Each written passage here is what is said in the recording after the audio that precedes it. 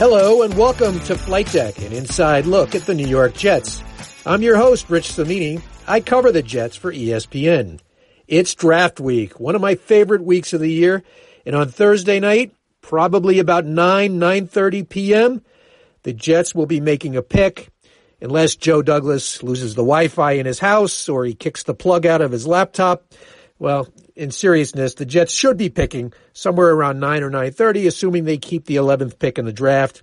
And there's a whole host of options that they could have with that pick, and we're going to get into that. We're also going to hear from Joe Douglas in the second quarter. He addressed the media on Monday to discuss the draft and, of course, the new story around the Jets, which is Jamal Adams. And that's a conference call with the media that you'll hear the highlights of that coming up very shortly. But I want to talk about the draft and just outline what I think are the most likely scenarios for the Jets. Number one, they are very open to trading down. They're at 11. You got teams behind them such as Atlanta. I know they're interested in moving up. I think Denver is interested in moving up for a receiver. Atlanta probably more for a defensive player. So I could see that happening. Joe Douglas is in the mindset of acquiring draft capital. He comes from a couple of organizations, the Ravens and Eagles, that were very aggressive traders, and he learned that, and I think he wants to bring that to the Jets. And I also think it's conducive to the way this draft stacks up on the value board. There's a lot of good talent in the second and third round, and I think he'd like to deal into that sweet spot and get more picks in those rounds. So don't be surprised if they trade down. Now, if they stay at 11, I think they'll probably still leaning towards an offensive tackle. That's what I've been hearing. There's 4 good ones in this draft. I've talked to at least a half a dozen talent evaluators, and they rank them all differently. It's amazing how there's no consensus on these 4 guys. However, the gist I get, and, my own personal opinion, I think Jedrick Wills and Mekhi Becton are probably the 2 best. Then I think there's a bit of a gap between Tristan Wirfs, and then another gap between Andrew Thomas. Again, that's just a compilation of opinions from the scouts and people I talk to, along with my own opinion. A different reporter, a different team might have it a completely different way. So my hunch, trying to predict the first 10 picks, I think there's a good chance that Becton will be there for the Jets, possibly Jedrick Wills. I think either one of those will be good choices for the Jets. Wills can come in immediately and play right tackle. Becton is a left tackle, but he can play right tackle. And Wills also can play left tackle. So you have versatility. That is something that Joe Douglas is looking for in his offensive lineman. I think there's a small chance that it could be wide receiver. My own personal choice, based on a bunch of scouts, I like Henry Ruggs III. I just think he's different because of that 4.2 speed. It's a special trait. You can't teach that kind of speed, and that's what I think separates him from CeeDee Lamb and from Jerry Jeudy. I think I'm in the minority on that. I think most evaluators would say Jeudy and Lamb are better, and my belief, I don't know it for a fact, but I think the Jets like CeeDee Lamb the best out of those 3. So if there's a choice between CeeDee Lamb and the 4th offensive tackle on their board, then I could see the Jets going CeeDee Lamb in that spot. He's 6'2". He's an outside receiver, whereas Jeudy is more of a slot guy. Lamb doesn't run as well as the other 2, but he's very good after the catch. He's tough. He's physical. And from what people tell me, he's extremely competitive, high football character. And that's one of the reasons why Joe Douglas likes him. So again, my hunch is that it'll be Wills or Becton for the Jets, whichever one is left. If it's a choice between, say, Andrew Thomas and Lamb, I could see them going for the wide receiver. Now, Becton got into the news a little bit the other day, and Joe Douglas is going to talk about this in the second quarter, but his drug test at the combine was flagged. So what does that mean? Well, one, it just shows horrible decision-making on the part of Mekhi Becton, because you're going to get drug tested at the combine, and to get flagged is just really questionable judgment at the very least. Now, in the new CBA, the drug rules have changed dramatically. It's much more liberal. The penalties for a marijuana test are not harsh at all. In the old days, under the old CBA, the player would go into stage 1 for an extended period of time. So that's why teams were dissuaded from picking guys under the old CBA. Now you only go in for 60 days. And if you're clean after 60 days, you're out of stage 1. So in Becton's case, I think it's just a minor flag, like a minor red flag. But Douglas talked about that. Do I think it will dissuade the Jets from taking him?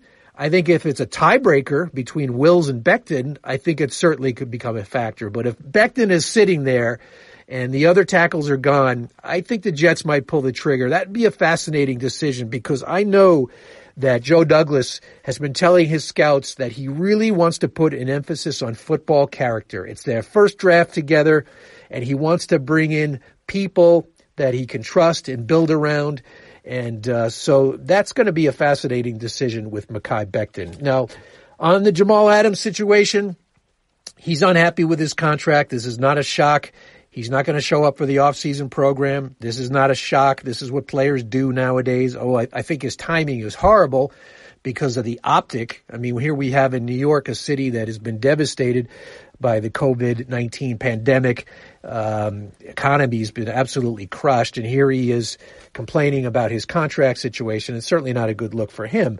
But from what I understand, and this is the interesting dynamic here, I think he wants to be the highest paid player on the team, and I could certainly see where he's coming from because he is the best player on the team, and he apparently wants to be paid like it. Now, C.J. Mosley is the highest paid right now at $17 million a year. And Jamal, I think, would like to eclipse that, which would be about $2.5 million more than the highest paid safety in the league is making right now. So here's the deal with that, though. C.J. Mosley was an unrestricted free agent when he got that contract last year from the Jets. Jamal is not even close to being an unrestricted free agent. He's under contract for 2 more years. So it's apples and oranges there. And the other thing is, the Jets made a mistake last year. The previous regime paid way too much money for C.J. Mosley. I don't even think Joe Douglas would have signed him if he were in charge at that time. So Joe Douglas is saying to himself, 2 wrongs don't make a right. I'm not going to pay this guy more than another guy who is overpaid. So I could certainly see it from the Jets' standpoint as well. Do I think they'll trade him on draft day? I think there's more of a chance than I did a few days ago, so I wouldn't rule it out. I would say maybe a 25% chance. So I still think there's a chance. In the end, though, I think it's going to be hard to find a team, and they'll end up keeping him, and this soap opera will drag out for much longer than the draft period. We'll be back in a second. Welcome back to Flight Deck. This is quarter number 2, and this week we're going to be hearing from Jets general manager Joe Douglas, who met the media on Monday in what is the annual pre-draft Q&A with reporters. This happens across the league. GMs and coaches always speak. Actually, they're required by league rules to speak to the media before the draft. In most cases, the team makes the head coach also available with the GM. The Jets, for the second straight year, Adam Gase is not being made available to talk, which I find curious. He apparently won't even talk through the draft for the second year in a row. We probably won't hear from him until their off-season program begins on April 27th. So Joe Douglas is right now the voice of the team, and this call with reporters was dominated by the Jamal Adams situation, and a lot of different ways of asking him if he's going to trade Adams or sign him to a long-term extension. And in February at the Combine, Douglas said, and I'm quoting, "The plan is to make Jamal a Jet for life." We now know, after ESPN's report last week by Adam Schefter, that it's no longer, it's not all peachy with Jamal. He wants a new contract. He's not going to show up for the off-season program, which I find hilarious because the off-season program doesn't even exist anymore. It's a virtual program. So he's essentially saying he's not going to open his laptop for 2 hours a day to listen to Greg Williams install some of the defense. So he's going to skip that point. But the message is that he's unhappy. And so that question came up with Joe Douglas. Yeah, I mean, I've made it known that we certainly the plan would be for Jamal to be here long term. And again, I've also made it known that I have to do what's in the best interest of this team, and if other teams call to talk about players, I'll listen. But going into this draft, my intent isn't to move any players. But if a team calls, we're going to have conversations. So I don't view it as hedging. I view it as doing my job. Douglas has been pretty clear since he took over that he considers this quarterback position untouchable. He said he would never think of trading a franchise quarterback, and that's the only position he would put into that category. So someone wanted to know, why isn't Jamal Adams, based on what he's done, an untouchable player? How I feel about the quarterback position, I feel like I've always made that known. I feel quarterback's the most important position in all of professional sports. And I feel like we have a very good young player in Sam Darnold. And so Jamal, my opinion on Jamal has been consistent since I arrived here. Jamal's an unbelievable young player. And, again, our plan is to keep Jamal here a long time. The one thing Douglas has not said, now he's been very clear that he wants to keep Jamal long term, which obviously means a contract extension at some point, but he has not said when. He basically said, this is a back burner item. At first he said we're focusing on free agency. Now he's saying that we're focusing on the draft. So when exactly, Joe, are you going to get to talking to Jamal about a new contract? I think once we get through, we've gotten through free agency, we've gotten through the draft. I think our next step is going to be to get together as a group, and the plan is going to be to connect with Jamal at some point after the draft. Okay, enough Jamal Adams. Let's focus on the draft here. The Jets with the 11th pick. As I said earlier, I think it's going to be Becton or Jedrick Wills Jr. Becton is a mountain of a man. He's about 6'7", 365 pounds. He's a freakishly good athlete, and I've heard wonderful things about him in terms of his upside. He's a potentially dominant player. I had one scout tell me that if everything clicks for this guy, he could be a Hall of Fame type of player. The Jets obviously need offensive line help. Even though they did work on the line in free agency, they still need more help. But the problem with Becton, as we alluded to earlier, got flagged for a drug test at the combine. So Douglas is asked about that. Obviously, he's stressing character. Will this drug test situation impact his decision with Becton? In years past, it was a little bit different. When a player failed a combine drug test, he was automatically put into the program. Obviously, those things have changed in the new CBA. As far as the actual test, I think, we've all made mistakes in life, and I think what we're trying to do, what you try to vet in situations like that, is the timing of that mistake, and the digging into the behavioral aspect, the decision making aspect of exactly why that mistake was made. So our board isn't going to be set until Thursday. It's fluid, and our guys are going to be digging on background until Thursday night. So we're going to do a lot of work on a lot of players up until that time frame. And Douglas has been saying since day one, that since he got on the job, basically, that he's going to prioritize the offensive line. It goes without saying that this is a huge need for the Jets. Their offensive line was terrible last season. They have neglected it in the draft for going back to 2006 when they picked Ferguson and Mangold. They're the only team in the league since 2006 that hasn't used a top 50 pick on an offensive lineman. In fact, every team has used 2 picks in the top 50 on linemen. The Jets have none. I think that changes on Thursday night. If they don't take it in the first round, I think they're going to get it in the second round. And so, this is a pretty good class. You got Wirfs, Thomas, Becton, and Wills.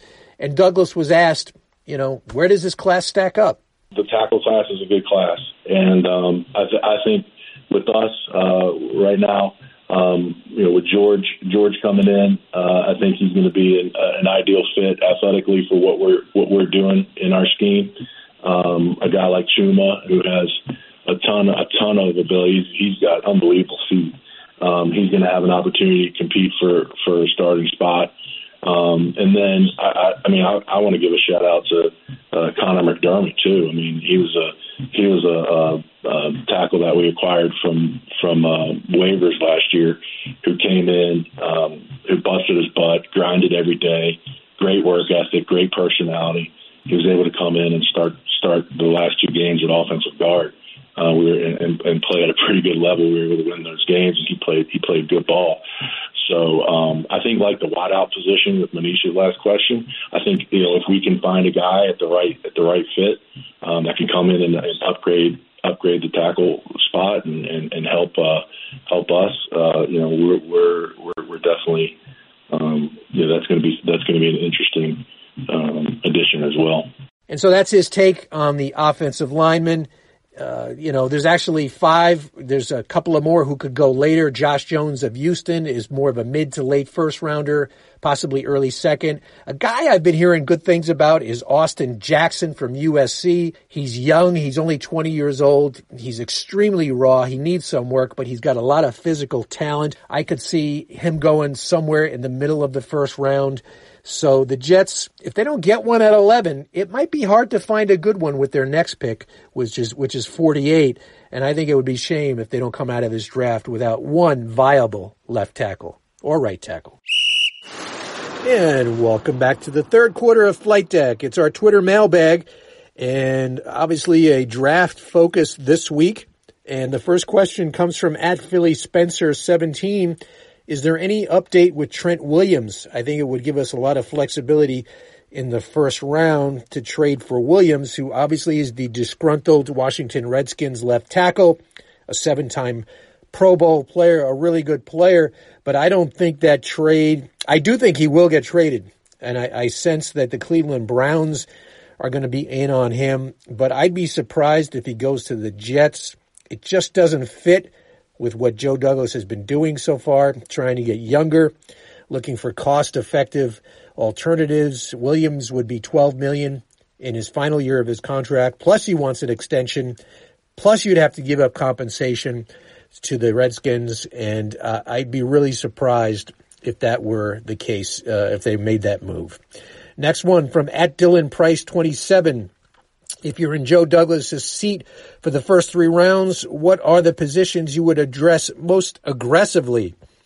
Well, I think their biggest need is wide receiver. I mean, they really don't even have 2 starting caliber wide receivers right now. I mean, they have a slot guy in Jamison Crowder, and their outside guys are Brashad Perriman, who I don't consider a true starting caliber receiver, and the other one is, I don't know, take your pick.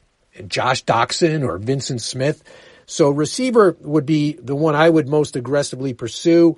I don't know if that means I would take it in the first round, but second round, I think a real good chance. Laviska Shenault of Colorado is the player to watch. Jets have been doing a lot of homework on him.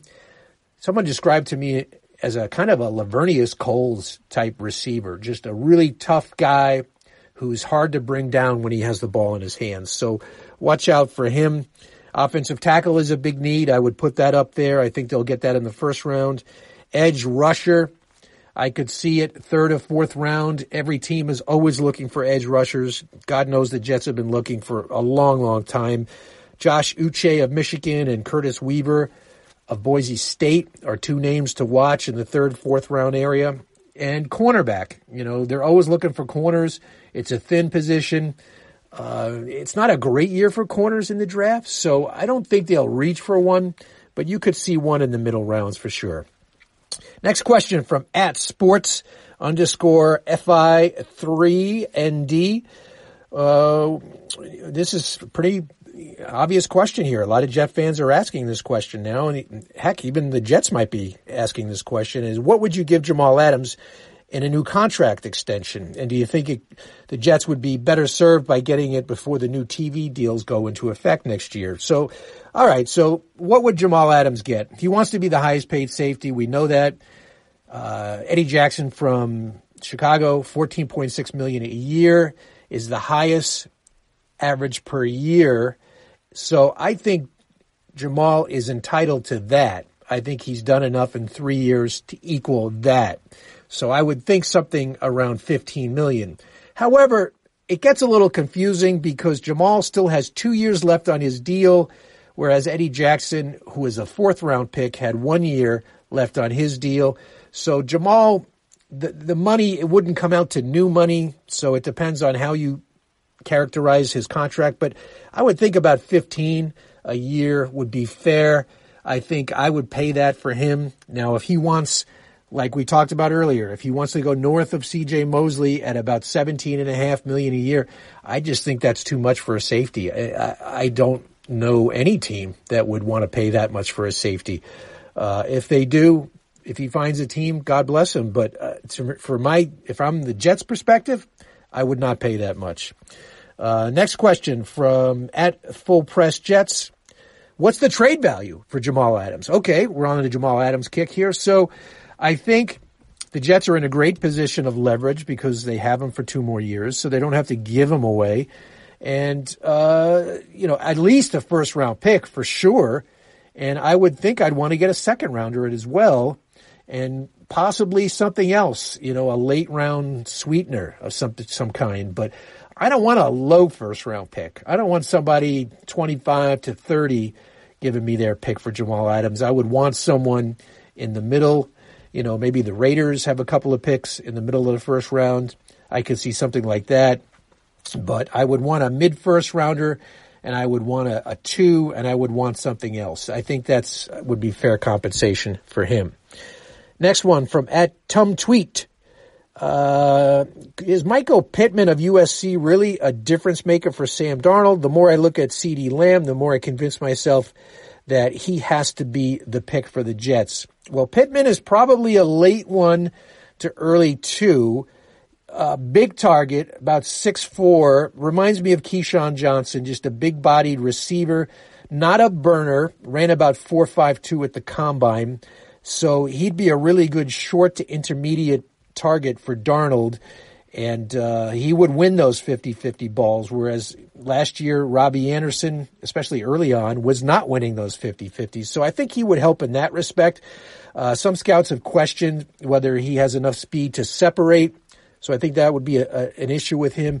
Really good kid, high character. Dad played in the NFL. I think that would be a solid second-round pick for the Jets. Now, you're a CeeDee Lamb fan, and most of the people I've talked to really like CeeDee Lamb. Some people even think he's the best receiver in the draft. A couple of scouts I talked to just really question the level of competition in the Big 12. I mean, they don't play defense in the Big 12, and he's put up some crazy good numbers against teams in the Big 12. Now, people will point to the fact that he had a good game against Alabama, also had a good game against LSU. So he has shown the ability to play against top-level competition. I just really have to question his production as a whole just because of the level of competition. Look, I don't think I would rip the Jets if they pick CeeDee Lamb with the 11th pick. I think he'll probably be a good receiver. I personally would take Henry Ruggs because I think his speed will just change games. But I could certainly see your argument for Lamb at 11. And our last question is more of a free agency type question. What will Joe Douglas do when Trumaine Johnson's cut money goes into effect? That, of course, will be on June 1st. Right now, Trumaine is counting the full boat on their cap, $15 million on their cap. On June 1st, his cap charge drops to $4 million. So it'll be $4 million this year after June 1st, and then next year they'll carry another $8 million on the cap. So it's not a pretty situation, but they will save $11 million on June 1st. And with that $11 million, they can use that essentially to pay for their draft class. I mean, that'll cover their draft. And Joe Douglas was also saying on Monday with reporters that they're going to go back to being aggressive in free agency after the draft. So I think you'll see them get involved with some players I don't think it'll be Clowney. I know everyone wants to know about Jadeveon Clowney, but a guy like a Logan Ryan from Tennessee, possibly. Players of that ilk, veteran guys who haven't generated a market who you could get for a reasonable price. I would think the Jets would use some of that money to go after those type of players. Back in a second. And welcome back to the fourth quarter. We're going to devote it to the draft. And the man of the draft for the Jets, Joe Douglas, general manager. This is his first draft as the Jets GM. It's his first draft in the big chair in his life. I mean, he's been a scout. He's been a college director. In Philadelphia, he put the draft board together, but he didn't make the final decisions. This year, he's the guy in charge. He's pulling the trigger. And so, it's interesting. What a way to make your debut under these restrictions with a virtual draft. Joe said he'll be in a first floor office in his new home in New Jersey. It was really kind of a Spartan move. He hasn't had a chance to decorate because he moved in during the season. And he said his wife's been sprucing up the room the last couple of days, putting some decorations on the wall. In case they go to him on TV for a war room cam. He wants it to look good. So he's had a sense of humor about it. He said he tried to recreate his office at home very close to what he had at the Jet facility in Florham Park. It's going to be different, though. I mean, he won't have Adam Gase next to him. He won't have his right-hand man next to him. They're going to be in different parts of the state, and all linked by computer. So it'll be fascinating to see what happens. But this is the big day for Joe Douglas. He takes over an organization that, well, let me just throw a couple of stats out at you. Since 1996, the Jets have drafted only 11 Pro Bowl players. Consider that the Kansas City Chiefs lead the league in that span with 27, and the Jets have only 11. Since 2007, the Jets have drafted 69 players outside the first round. Not one has made the Pro Bowl. The average NFL team has 6 players outside the first round to make the Pro Bowl in that span. So the conclusion you can draw from this is the Jets stink at drafting. It's on Joe Douglas to change that. He got a 6-year contract from the Jets. He's one of the highest paid GMs in the league. He came to them with the reputation for being a scouting guru, the guy who could beat the bushes and find the talent in the lesser-known places, in the middle rounds.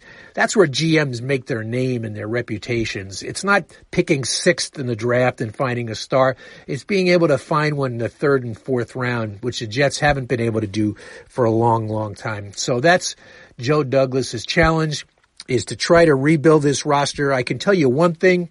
When this draft is over, you're going to look at all the Jets draft picks and you're going to see one common thing. Good intangibles. He has been stressing football character. You're going to see a lot of guys with team captain on their resume. He's going to want to start refilling the locker room with those type of players. That was an emphasis in free agency. It will be an emphasis in his first draft. I've talked to people who know Douglas who say in his first draft in Philly, that was such a huge part of it. He wanted to make a statement by bringing good players into the program. So you will notice that from the Jets. But this is the Joe Douglas time. We're going to learn a lot about him on Thursday night, Friday, and Saturday. Right now the Jets have 8 picks. They have 4 in the top 79. Wouldn't be surprised if they pick up extra picks along the way, do some trading. So it's on you, Joe Douglas, a franchise, a fan base that has been totally drained of its enthusiasm over the years by bad drafting and bad moves, turns its lonely eyes to you. Thanks for stopping by this week for our Jets draft preview. I want to thank the producer, Jeff Scopin, for putting it all together. And please subscribe to Flight Deck. Please rate us. Write some comments in. You can pick us up on Spotify, Apple Podcasts, and also Google Play. And, of course, on any of the ESPN platforms. Hope you enjoyed the show. Enjoy the draft.